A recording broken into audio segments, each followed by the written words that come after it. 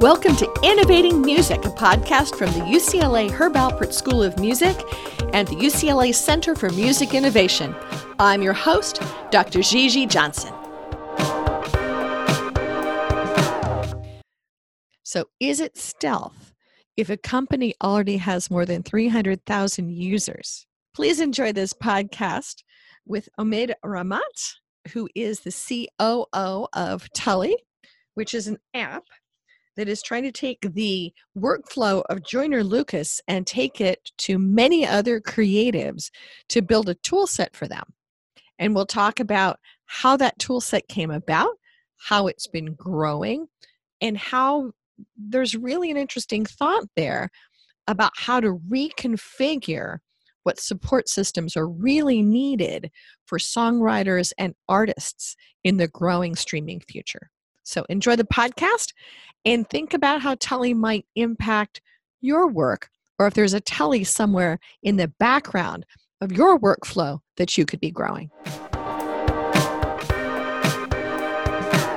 My background is primarily technology, and I knew one of the founders, Dhruv Joshi, who's the CEO and Joyner Lucas's manager. Joyner Lucas is a well-known rap artist, and they both built a career independently. Dhruv is, and has been for many years, sort of a pioneer in social media marketing, and that's kind of the way that he's developed the artist part. He's been able to take advantage of what's been happening on the digital side, and he and Joyner have worked together to build his career independent of the support that you would expect from a traditional sort of music industry background. So how did you meet them? How do you know them? Well, Dhruv and I had worked together on projects previously where we'd been working on, he'd been in as the digital marketing person, and I was building apps and products for companies, and it was tied into what they were doing on the social side to promote them. So there's always a big connection between, I think it's very important that people have a connection between, where apps are going to go and where products are going to appear. In other words, how they're marketed as well as how they're built. So technology actually intertwines with marketing in the digital world in a way that didn't happen before. So what was your before? So how did you end up in this walk of life? Well, I think what had happened was that obviously I knew Dhruv historically, and he'd been there when I was working on different projects and managing different technology companies. Do you have a computer science degree? Have you my been background hacking was in since you engineering. were like 5? Well, my background was in engineering. I started in the very early days of the PC industry in England when we had computer-aided design systems called AutoCAD, and I worked on predominantly graphic subsystems. Okay. And I ended up in the US actually because I came here to run a subsidiary of the company that I was working for in Europe, and that was up in the Bay Area in Silicon Valley. And then I ended up living here. Those companies got sold, and I moved from sort of the computer graphics market into digital media and digital video and then digital audio. So I have a very sort of extensive background in the different technologies and building applications and products around media. But in a world, I tend to think of old Silicon Graphics and all those companies of having gigantic servers and big equipment and proprietary systems. Right. And so I came all the way from the PC background. So it was always with the intention of making it possible to do. The first products that we actually worked on were doing PC-based graphic subsystems to mimic what you could do with a Silicon Graphics workstation. So what they were doing for $40,000, we were trying to do for $5,000. So that's where it all came about. Obviously, as time has gone by, everything's moved towards sort of a browser-based situation, and to a certain extent with apps, And I don't differentiate between browser-based systems now and apps. I kind of talk about mobile in a way that, it's like there's a device and people get to access things from it, and that's that, right? So the technology has evolved. It's kind of gone back to the early days of computing, which is client server. Everybody's a client, and they're being served this stuff from somewhere centrally, and they're paying for it in increments. So it's kind of been regressive in some ways, but it has allowed people to get access to sort of technologies that wouldn't have been available to them before. You can do a lot now, for instance, in terms of storage. You don't have to store everything on a device. You can store it in the cloud, so to speak, and have infinite storage for very low cost. But we used to have online and offline editing. I think back when I'm an old film degree person back in the day and did documentary work, and you'd have to, figure out what you're going to do online because you were paying for that time. Yes. And we are back to that again, that you're paying for the time and not necessarily owning the equipment. So. Yeah. I mean, it's a unique thing that, when I first started, the first 3D systems, 3D Studio was a very big thing, and 3D Studio was an animation package that essentially did on a PC what a lot of people were paying hundreds of thousands of dollars to do on bigger machines. Now, the reality is that you still need to have sort of incremental increases in performance to do professional level stuff. That you can do a lot of stuff on lower cost equipment now, but up to a certain point. If you really want to get to the highest level of quality, you're going to pay a lot more money for it. That's just a fact of life. If you want to build a TV studio, you're going to have to pay a lot of money to have the equipment, even an audio studio. So there's a lot you can record with handheld devices and PCs and so forth, but at the end of the day, you still need to have some pretty high quality equipment if you want to do what's called professional level recording. But what's really changed, and I think that's the interesting part, is that people aren't as, I wouldn't say not interested in quality, but they don't really care as much. So I remember when the first CDs came out for music, everybody was kind of like, oh my God, this is amazing. I can hear different things on that audio track that you can never hear on vinyl. Like I can hear the edits. I had a friend who used an audiophile. He said, I can hear the click of the edits. I said, oh, for God's sake. It was an interesting thing. But nowadays, we don't get that kind of quality. People are listening things and just walking around and distracted. So it's kind of interesting that we don't consume things in that sort of way. There isn't a sort of stillness to what we do. And so what's interesting about that is that you kind of say, well, that's an opportunity, because that kind of means that, you don't have to worry so much about those incremental performance increases. Nowadays, with music, you really have to start thinking about, how you're going to manage, and I'll call it a product for want of a better word, how you're going to manage your product, where's it going to go, who owns a piece of it, how you're going to track that, where's that data that attaches to your product. There's a lot of optimization that has to go around the actual digital music file, right? Just to get it out into the world. And a lot of it's a complexity that you're expected to know many, many different systems and be able to patch together all sorts of puzzle pieces where you may not be as technical as you are. Yeah. Well, yeah, that's the one thing. And I think the other thing is that the music industry is still mired in the vernacular and the language of its founding, right? So I read these books when I first started because, Drew had hired me basically because they'd been building this app, Tully, that he and Joyner had developed because they were having problems capturing all the information and files that they needed when they were collaborating on writing a song.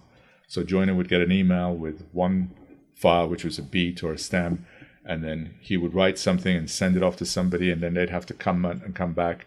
And when Drew went out, he went out and sort of like hired some people and said, look, I want you to build me an app that does this. I don't want him to go somewhere else to get this. I want him to get it here. And then I want him to be able to share this with somebody, but I don't want him to share it openly.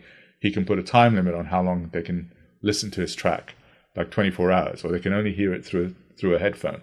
They can't hear it on the speaker, so nobody can record it, So there was all these things that they would do that they built because managing just the process of writing a song for Joyner involved him having to use 4 or 5 different apps and have 7 or 8 different touch points with different collaborators just to write the lyrics over a beat, right?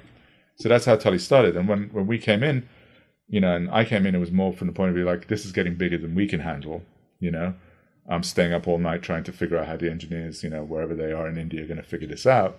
We need to build a team to do this properly. And we've got, I think at the time it was 70,000 users. It's now 350,000 and, growing every month. And, that was kind of like, this is getting too much now. It's getting too big for us to be able to just do it this way. So when I came into it, I started to read about music. And the first thing that I read about was, how in the old days, music publishers basically used to publish sheets of music, and there were different ones. And the differentiation was that some of them had certain types of fonts that they used, because obviously they had to hand carve those fonts and create them. And that, these sheets of music, predominantly religious music, hymns and so forth, that were being distributed. And so the different music publishers not only were good at actually laying out these music sheets and printing them, and there was sort of like a recognition of what the you could recognize who published it by the quality of the font or the design, right? But then they were distributing it. So there was that vernacular of publishing and distribution, and very much we still have it. We still talk about music publishing in a way that kind of doesn't make sense anymore. We don't send sheets of music out, and then you have all these other things where you've had for many, many years a system where people could distribute music, which is in itself requires logistics and organization, but we don't need that anymore. We can literally stick a file onto a service like TuneCore or something, and it'll be out on all the different services. You're probably going to do the same thing with podcasts now, right? All these music services. Well, you do already with podcasts. So yeah. There's a service, we put this up in, and then it delivers to almost everyone on a timely basis and gives us terrible data back. But yeah. But that's exactly what it is. Yeah. It's all you have to do is you make this file and you put it somewhere, and then you don't really think about how it gets everywhere, but that now everybody has access. So there's no such thing as music distribution anymore. What I always say to people is there's music access. So Spotify doesn't distribute your product. It just gives access to whoever wants to get access to it. They're not pushing that product. They're not putting it in front of somebody and saying, hey, have a go at this. Here's why, right? It's not getting some shelf space, or it's not getting a beautiful picture that, the retailer goes, well, I like these guys. They've spent some marketing money with me, or premium, for an end cap or something beautiful. Or they haven't seen the radio play. They haven't seen any of this stuff. So there's none of that. It's just essentially, and that's, I think, the number one problem facing all artists is you're essentially only being provided access, which is great because now everybody can have access. There's no limit. On the other hand, that means everybody has access. Right? But, the traditional music industry is built around all these different elements that have gone into taking a piece of that pie because there was so much pie to go around, and that there was an opportunity for somebody to make money because they'd say, I can throw $1 million or $2 million at that artist, right? And I can see a big return on that because I know that I can ship out, 100,000 records or 200,000 records. But you didn't know who bought those 200,000 records. And you also didn't know necessarily if you got it back. So then you had all sorts of issues with, did people really listen? What are people really doing? But then also you had the workflow to get there as very analog and human and face-to-face and local. Yes. And to your point, it goes out into the big wide world. But it's instant money. You know what you were selling, you know what was going out, you know that you'd sold it, and it was a big chunk of change. You got $13 or $15 or $20 for whatever you sold. So there was a hierarchy in place, right? Now what we have is that we have the same hierarchies in place, but we don't have the same money. Because every time a record is sold, essentially, which is an interesting thing, right? The whole dynamics of Spotify and iTunes and everything else is built around making sure that you don't piss off the labels, the three major labels. That is one way of looking at the entire enterprise. Right. Which is great. They managed to figure out, and they've come to some sort of, entente where everybody gets a piece of the pie and people said, okay, we're happy now. And every now and then they'll fight over it. But at the end of the day, the only people that really get the piece of the pie are the big guys because they make the big deals, right? And they have the big catalogs, and they're the ones that keep the access points full. And have the people auditing the system. Right. And they do. They get all the big data, and they can do all that stuff. So it's very difficult for the smaller artist. And so what we thought about it was we said, well, okay, let's look at what we can do. We can look at creating efficiencies that take you from creative to endpoint, which means how much help do you need to actually create a song? What do you need to record when you've created that song, right? What are all the elements that go into that song, therefore? And then what do you do next? Well, you distribute it, and then what else do you need after that, right? If you can bring that all together, that's great. But the real trick was to put it all into the palm of the hand, which is mobile, because, most everybody that we know that's a user is a songwriter or a creator, they're not working on laptops. They're not working on desktops. They're working on mobile devices. Or some combination thereof, that they're needing access to it immediately, but they also are needing a bit deeper dive that they could access from a laptop. Maybe. Some Maybe. creators. Okay. But most of them, if they're, for instance, in the point where the artist is leading something, that artist may not necessarily need to ever touch that computer. They have other people that can work with them to do that. But it's the dynamics of it is that, and the music industry is interesting in the sense that you don't need a lot of people to create a song. It could be just one person. Very rarely is. Very rarely, but it could be just one person. Unlike film or television or so on, where you do have to have quite a lot of, you need to have props, you need to have a lot of other things to go into place, right? But you still have a lot of the same overheads, Business-wise, the overheads for audio is just the same as streaming video in some ways, right? So essentially what we wanted to do was say, look, let's just figure out what would be essential for somebody who started off, right, an artist, how they could be their own entrepreneur. In other words, how much of it can they do themselves? How much of the overhead can they reduce, right? So we started off, and we have started off with the notion that, we can reduce the amount of technology overhead, in terms of what they have to do to write a song and manage that collaboration with a producer, an engineer, with a manager. So here, I'm writing this song, I got this thing, I need these rights, I need this clearance. Well, can I back up a step or two? Mm-hmm. So this was originally built, though, and this is a way that a lot of good products start, fixing one person's problem. Right. The manager was the one who was having to juggle all the different people. The artist was obviously saying, look, I want to be able to write my song wherever I am. I mean, I'm going to go out and sit in a restaurant and I'm going to do this, or a coffee shop.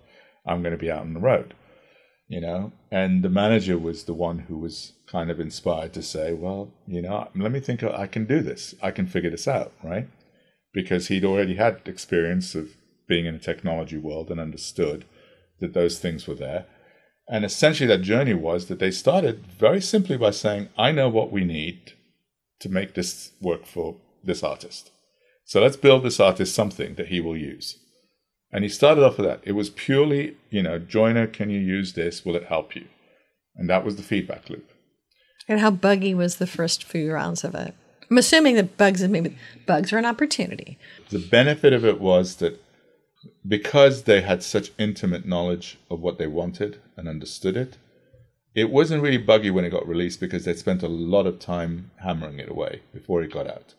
So they had a lot of intimate knowledge of what they were going to do and all the different permutations of how it was going to be used. What was the timeline from ideation to release? I think it was about 6 months.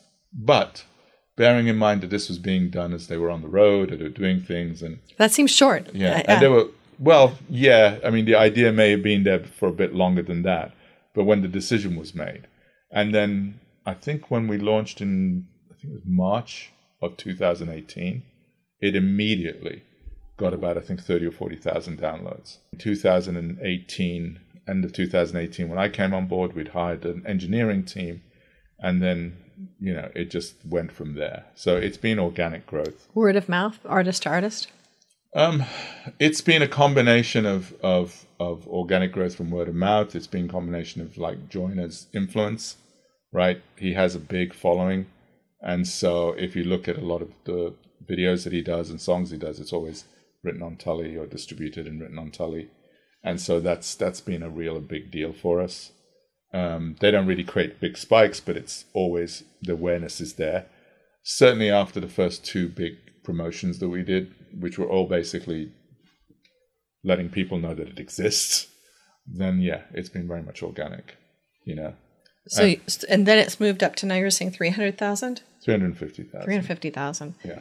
So what is then the kind of beginning to end? What is the sort of journey points that it goes through? The product itself? Mm-hmm. Or the creation phase. So someone is sitting in a coffee shop and wants to write a song. Well, what they can do is they can pull in a beat or a track, listen to it, and then use a lyric pad to write lyrics. The lyric pad has a rhyming dictionary. It can automatically, you can hold on to a word and give you suggestions. As they're writing, they can actually message somebody to collaborate with them on the lyrics call somebody in, up to 5 people to sit, go through and work on lyrics together. And you have a record of that. Yes, it's all recorded. They can chat about that. It's all. They can go kept there. back later, and their lawyers can say, "Look, this person was in the conversation." Well, yeah, I mean that was not something that we actually thought about, but yes, that would happen as a result of that. It was always with the intention of being artist driven.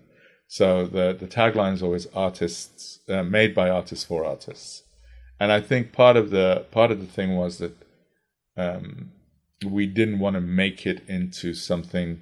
We wanted to be something that was going to be easy for artists to jump into and do exactly what Joyner would do if it wasn't his product. Mm-hmm. Like he'd say, "Yeah, I'm in because not because it's my product, but because I'm in." And to be honest, he wouldn't use it if it wasn't useful. So the song is written in the product. Then what happens? Well, you can store your masters on that product. You can store your project. So each song is a project with different beats. You can mix. You can create mixes. So there is a sort of studio element into which you can do that. The drive element, which is where you do your storage, is also a hierarchical storage that allows you to share it with your collaborators and the various people who need to know what's there. Who have different authorities and permissions to be on. Yeah, and so there's a lot of that emphasis on that collaboration part, and then on the studio part, it's really talking about not necessarily a sort of like a audio workstation level, but certainly up to a mixtape quality level. And the intention really is that you could be able to go to market with everything that you've done. So it's a very low overhead there, And basically most artists sort of nowadays can start off with a sort of mixtape quality product, get it into distribution or whatever, Spotify and all these places. And that's a starting point. It's almost like the old days of bands pressing their own CDs and or back to where we have that people making their own cassette tapes. Mm-hmm. Yeah. I don't want to go back that far because no, it's back. It's back. Yeah, and then that's true. And I think that's kind of that's kind of where I think it's interesting, in the sense that what we're saying to them is, look, we just want to get you going. We know that there's a bunch of other things that have to happen as you go up and you level up in your career, right? But you got to get started. You got to have all the tools that you need to get started, and we'll be with you. And then as you go up and you level up and you go higher, then we'll have things that will help you to manage those relationships and going forward. And I probably should already know this, but how is this then priced? Does it include how much storage you've right got? Now it's free. Right now it's free. Right now 350,000 people with a free app. Okay. Yep. Yeah. We made a commitment to fund it on the basis of making sure that it worked for as many people. It won't be free forever, but not everything. And I think you have to bear in mind that the real opportunity is for an artist to get into the big wide world and start to attract attention, right? It's a little difficult to put a lot of burdens on them until they get to that point. So I think you have to kind of be cognizant of that. And we're trying to figure out what's the best way to limit the amount of overhead that they have, even financially, right? Because essentially, if we do that, we know that we will attract the right kind of artists. And as long as you attract those artists and they feel like you've provided a creative environment, good things will come. So supposedly the stat, which I've heard umpteen times with no sourcing, is there's 1 million new tracks being uploaded a month. So of 350,000 creators on it, how many tracks are coming out of that? We don't track the tracks. You don't track the tracks? We track the number of people doing multiple projects and writing multiple songs. So we look at it in terms of what the songs are, right? So how many people have created X number of lyrics? So we have over 1 million lyrics, for instance. Oh, wow. Yeah. And by lyrics, we define that as being over a certain number of characters, right? So it's like a real, lyric sheet, theoretically. In other words, it's not 1,000 monkeys on a typewriter right now. And then on top of that, I think at this stage, one of the things that we've always been careful to do is that we don't really track our users and put a lot of data burdens on their privacy. Mm-hmm. Because essentially, this is, again, one of the things we feel strongly about, is that we're in the business of very subjective analysis at the end of the day, right? And you can't create a platform for subjectivity. You have to just let it happen. What we have to do is we try to get to the point where we encourage people to create and write songs and to create songs, to possibly even store their masters with us and store their data and share it and understand how it works. From that, it'll go where it goes, right? We're not predicting who's going to be successful. We're not trying to sort of give them any BS about like, or be the pre-market, or we will make you famous and have everyone find you. There's other people doing those business plans. To be honest, it's nigh on impossible. It's nigh on impossible to have anybody say to you that I can make you successful. So you guys are providing a free tool for people to create songwriting, tracks, putting it all together. Any AI under the hood yet? Whether it's things like, I tinker with Voicea, which just got bought by WebEx, that's going to be transcribing all of their WebEx calls. Oh, okay. Otter.ai, which actually I adore, that actually I will have running a lot, which will transcribe, do live AI-driven transcription of conversations. Anything of letting someone have we have some transcribe things lyrics? that we have mostly to do with expanding or helping the artist expand their reach. Like, I can say this, like translations. Mm-hmm. There's a big opportunity that I think is left on the side. There's a couple of companies that are aggressively going after that right now, but yeah. And I don't think, to be honest, that there aren't people doing bits and pieces of everything. I think you'll have a hard time finding somebody who's really created the end-to-end kind of approach. And the other part of this thing, and I think this is what's kind of key, is that we have actually beyond Joiner, the people who work with us on the music side, right? We have people who are really doing this independently. And the key thing here is you're an independent artist, and what do you need, right? What do you need to make it that it's all about the creativity? All the other stuff, we know you're going to have to do certain things, and you're going to have to figure out how to get noticed. You're going to have to figure out, who you're going to work with, how to get them to work with. You're going to have to figure out on a lot of cases, you're going to have legal issues with who wrote what and who gets what and so on, right? We can only do so much in terms of that. Those are unique cases, and the more successful you are, the more problems you have, right?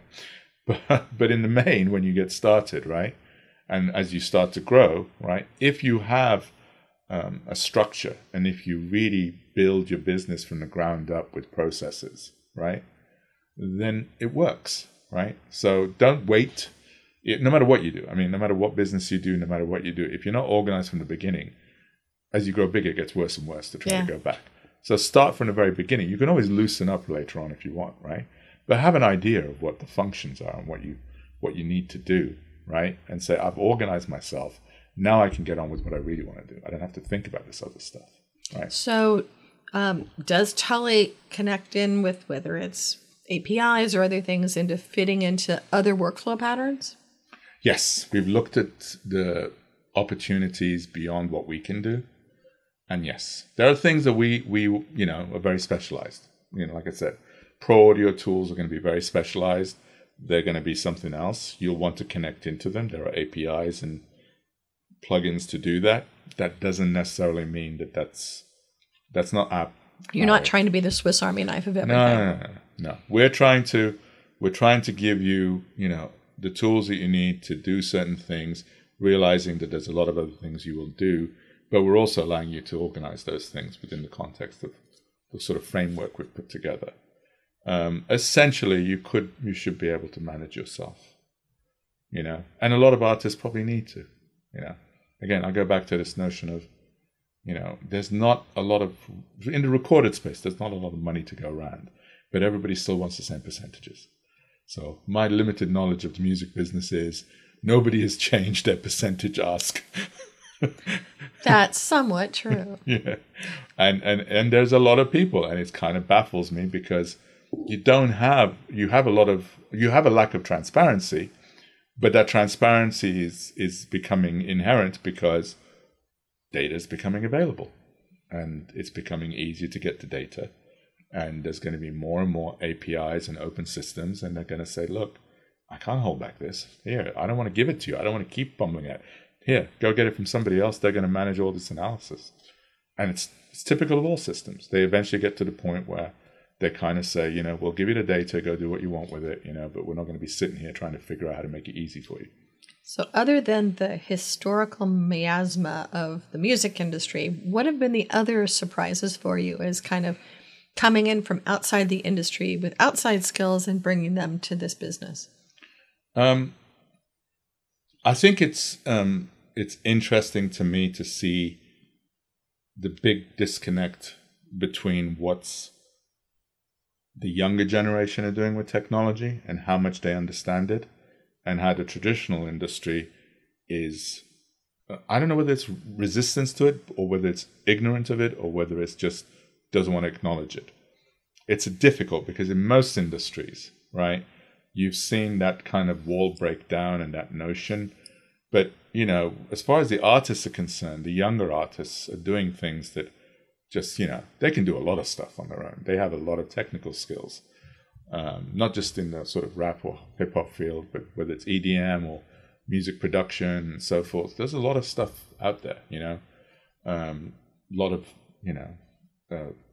browser-based, SaaS-based tools for creating music that you may have in the past needed to have a workstation. I mean, I wouldn't be surprised if we're using browser-based tools to do production quality stuff in the future, and all the calculations have been done in sort of some sort of cloud server, right? And there's stuff out there that kind of does that right now, right? Yep. But those guys are doing the stuff. There's a lot of data. There's a lot of stuff, but everybody exists in their own little island. And that's kind of, it's kind of interesting for me to see. Mm-hmm.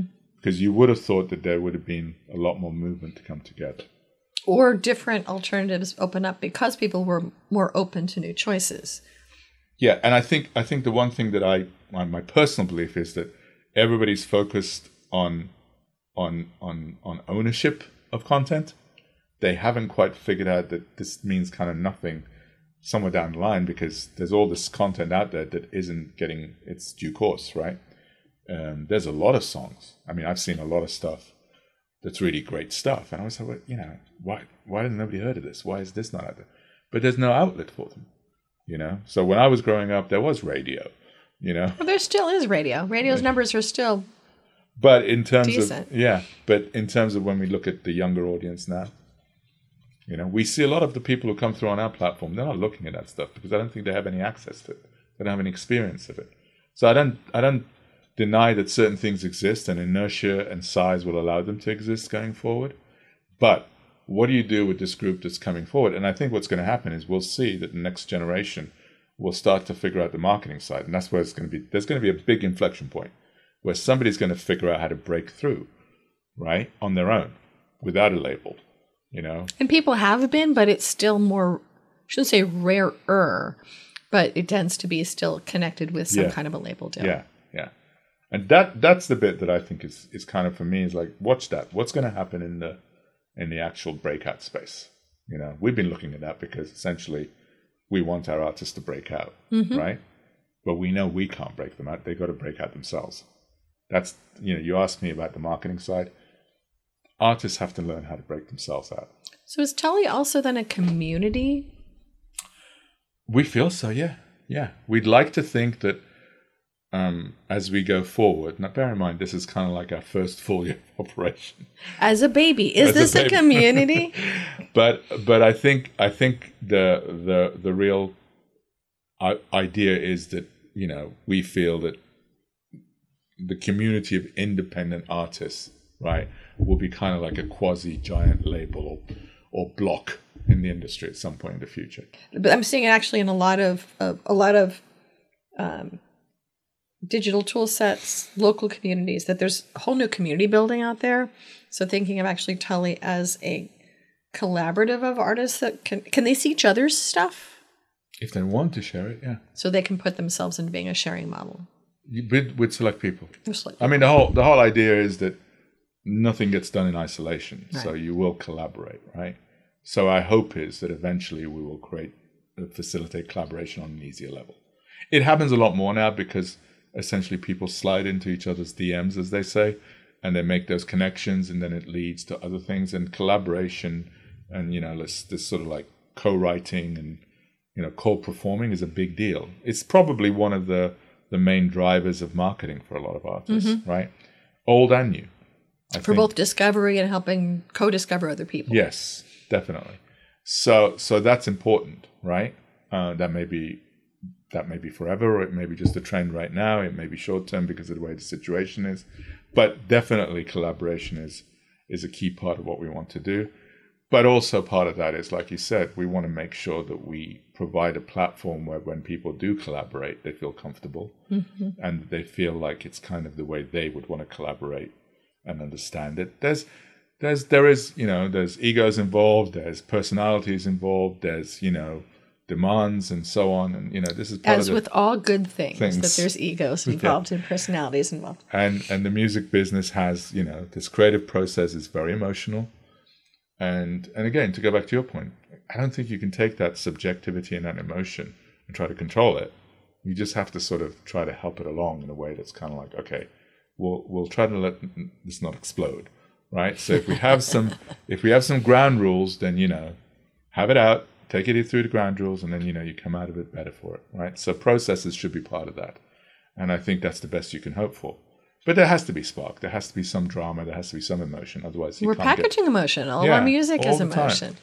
So I think that's the thing where the easier we make it for people to focus that emotion on the actual creativity part, and less on how the hell do I make this work? Yeah. Right? Then that's what we've done. We've done the best job that we can do.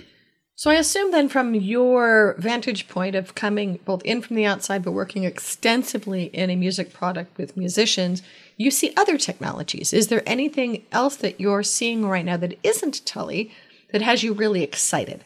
Anything cool? For the music space? Yeah. Yeah. I think the tools that are there for music creation and production, and I mean something like Splice, for instance. I mean, I think those things have a lot of potential. I mean, to some extent, I mean, it should be possible for almost anybody, right, to make a pretty high quality sound, and they should be able to do it quite cheaply. Now that does change things, going forward. You don't necessarily have I don't want to say you don't necessarily have to have a lot of musical There's skill. different barriers to entry. Yeah. I think it's very similar to what we saw 20 years ago with sort of like Photoshop, the Adobe Macromedia type of models where the professional level tools suddenly became ubiquitous. We used to have terms like prosumer and consumer. And really, honestly, you're not going to take away from the fact that you have to be talented and creative and capable to produce good stuff. But the more these tools become available, the more likely it is that somebody's going to feel confident, and may come up with something that they can take out of it. So, or a new combination. Or a new combination. That's right. And I think so. Those tools, I think, are a bigger threat to the established music market than anything that we're doing on our side. We're fixing problems that are in the flow, right? We're fixing pipeline problems.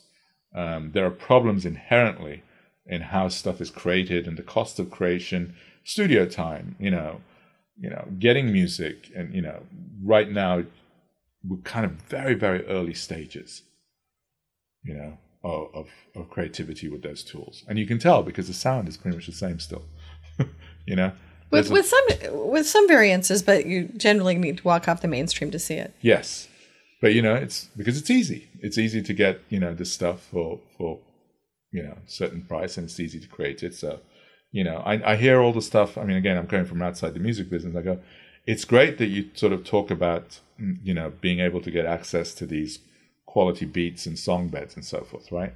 But you also tend to get people who are using the same tools, and it's kind of standardized. If we start to see other technologies that are coming out there that allow you to differentiate yourselves, and like you said, people come up with new ways of using it, create new sounds, right? That's interesting. That's going to be possibly, I don't know where it's going to go, but it's definitely where I think production will go. So Tully is a baby now. What does the baby's future footprints look like? I think we'd like to think that in the future, if anybody wants to start to write a song, they'll open us first and say, they got me covered. If I start writing my song here, I know that eventually wherever it goes, they're going to be with me and help me get it to where it's going to go to. You know? So we're the we community still, us. Yeah. Yeah. So we're near the end of our conversation already. We've covered a lot of ground. Is there anything you'd like to mention we haven't talked about so far? I think one of the things that I would like to actually learn more about, and which I think, you know, maybe this is a question for you actually, is that the music business side is kind of interesting because it influences 99% of the developments and has for so long, right? But it seems to be that it's in a state of flux. And it seems to be in a state of flux without doing much to change that state of flux. I mean, we're in a state of flux as to anything from how money's coming in, distribution, international. People are changing songs to fit Spotify's way they measure song listens. So you're monkeying with the first 30 seconds extensively. We're kind of monkeying on the edges, though. People are trying all sorts of new formats, new structures. There's all sorts of new alternatives to things like Spotify that are genre-based or different types of relationship tranches. Part of it, what I find fascinating with Tully and many other companies right now is that almost any combination of what-ifs in music, somebody's working on. Many somebodies are working on. And there's various money bets on different directions. But as you said earlier, it's kind of locked into some big players and keeping them happy. So it is really interesting. So my work for the Center for Music Innovation has looked a lot in the past year at different ways of organizing, different organizational structures, and what's happening locally, because there's all these really interesting new collaborative styles and business models that are deeply local. And people don't see it if they're looking at the big global arc, that under the hood, almost anything you can imagine, you might have to look extensively, put your finger on it, but there's so many different adventures going on. A lot of them challenged in getting rights to be able to play with them, and that's been an issue for a long time. But it's interesting looking at the money that is now coming to be able to seed fund new solutions to older problems. Do you see anything? I mean, one of the things that I think is definitely a problem looking for a solution, which maybe nobody wants a solution, is rights management. Oh, I mean, yeah. If you look at some of these big guys, they have all this content, right? And it's just hidden away. It doesn't seem to be exposed to anybody. There's no way that anybody can go license, sync it, or whatever. It almost seems like, why wouldn't you have... It can't be that difficult for you to get all your libraries up and say, you know what, if you want to license this is exclusive. You have to ask. If not, we're letting you license this for $10,000 or whatever it is. Just put a price, put it in your shopping cart and take it out, right? It seems to me like all that is still hidden behind the curtain and only certain people have access to it. But it seems like it's a treasure trove of stuff that should be widely available. And I've noticed some companies are out there and are buying up rights for sort of stuff that isn't out in the market, older stuff. And we've had guests on the program. Museo comes to mind that was on a bit ago, that is going into now having to clean up all these databases to make it so you can find what you actually have. And then I'm aware from the backside and other conversations that a lot of the big portfolios of songs are doing a lot of that right now, going deeply into the metadata of their own portfolio to say, okay, what do we actually have? So there's a lot of really interesting models on the backside of that to be able to dig through existing portfolios of songs to say, what could we reopen the doors for? We still are at the point where, looking at BuzzEngle's data, that half of streaming music is still deep catalog, that people are coming into the what do we do with all of the stuff that's our deep libraries? But if you have on top of that 1 million tracks coming in a month, you begin to have a big swampland out there. And so it's interesting, the new solutions that are all coming out, and that's some of the stuff we're having fun playing with and talking to people about discovery for it. And not everybody has a great artist that's behind their product that helps be the heartbeat of it, who are trying to figure out how to meld that technology piece of new solutions with helping creators and those who love them figure out how to make this all work. Right. And how it works as an independent artist. So it's an interesting time right now. But we could argue that older catalog, the reason why that's still predominant is because it's familiar. Whereas new stuff is very difficult to find that familiarity with, for the vast majority of the audience. And that's where AI tends to come into some of these conversations to be able to identify the new and the familiar and the just barely familiar. But we've had that kind of AI and machine learning in social media, and we've seen that it doesn't actually really work. Or it turns to sludge really quickly. Yeah, So, yeah. Well, very interesting. Well, how would people get a hold of you? So people, I'm assuming, can find the app in all of the famous app places. Tully app is available in the App Store and Google Play Store. I'm happy to be contacted, omid@tullyapp.com. And we'll put that in the show notes. There you go. And, we're always interested in getting feedback from people. Like I said, our fundamental focus is to reduce the overhead so that creativity kind of is easier. And reduce some of the friction between people. Well, yeah. And it's all comes down to the usual stuff, right? You want to make communication easier. You want to make collaboration easier. You want to make processes knowable and understandable and easier. And then that's it. I mean, there's nothing here that isn't already there. We're just putting it into a format that makes it understandable and usable for people.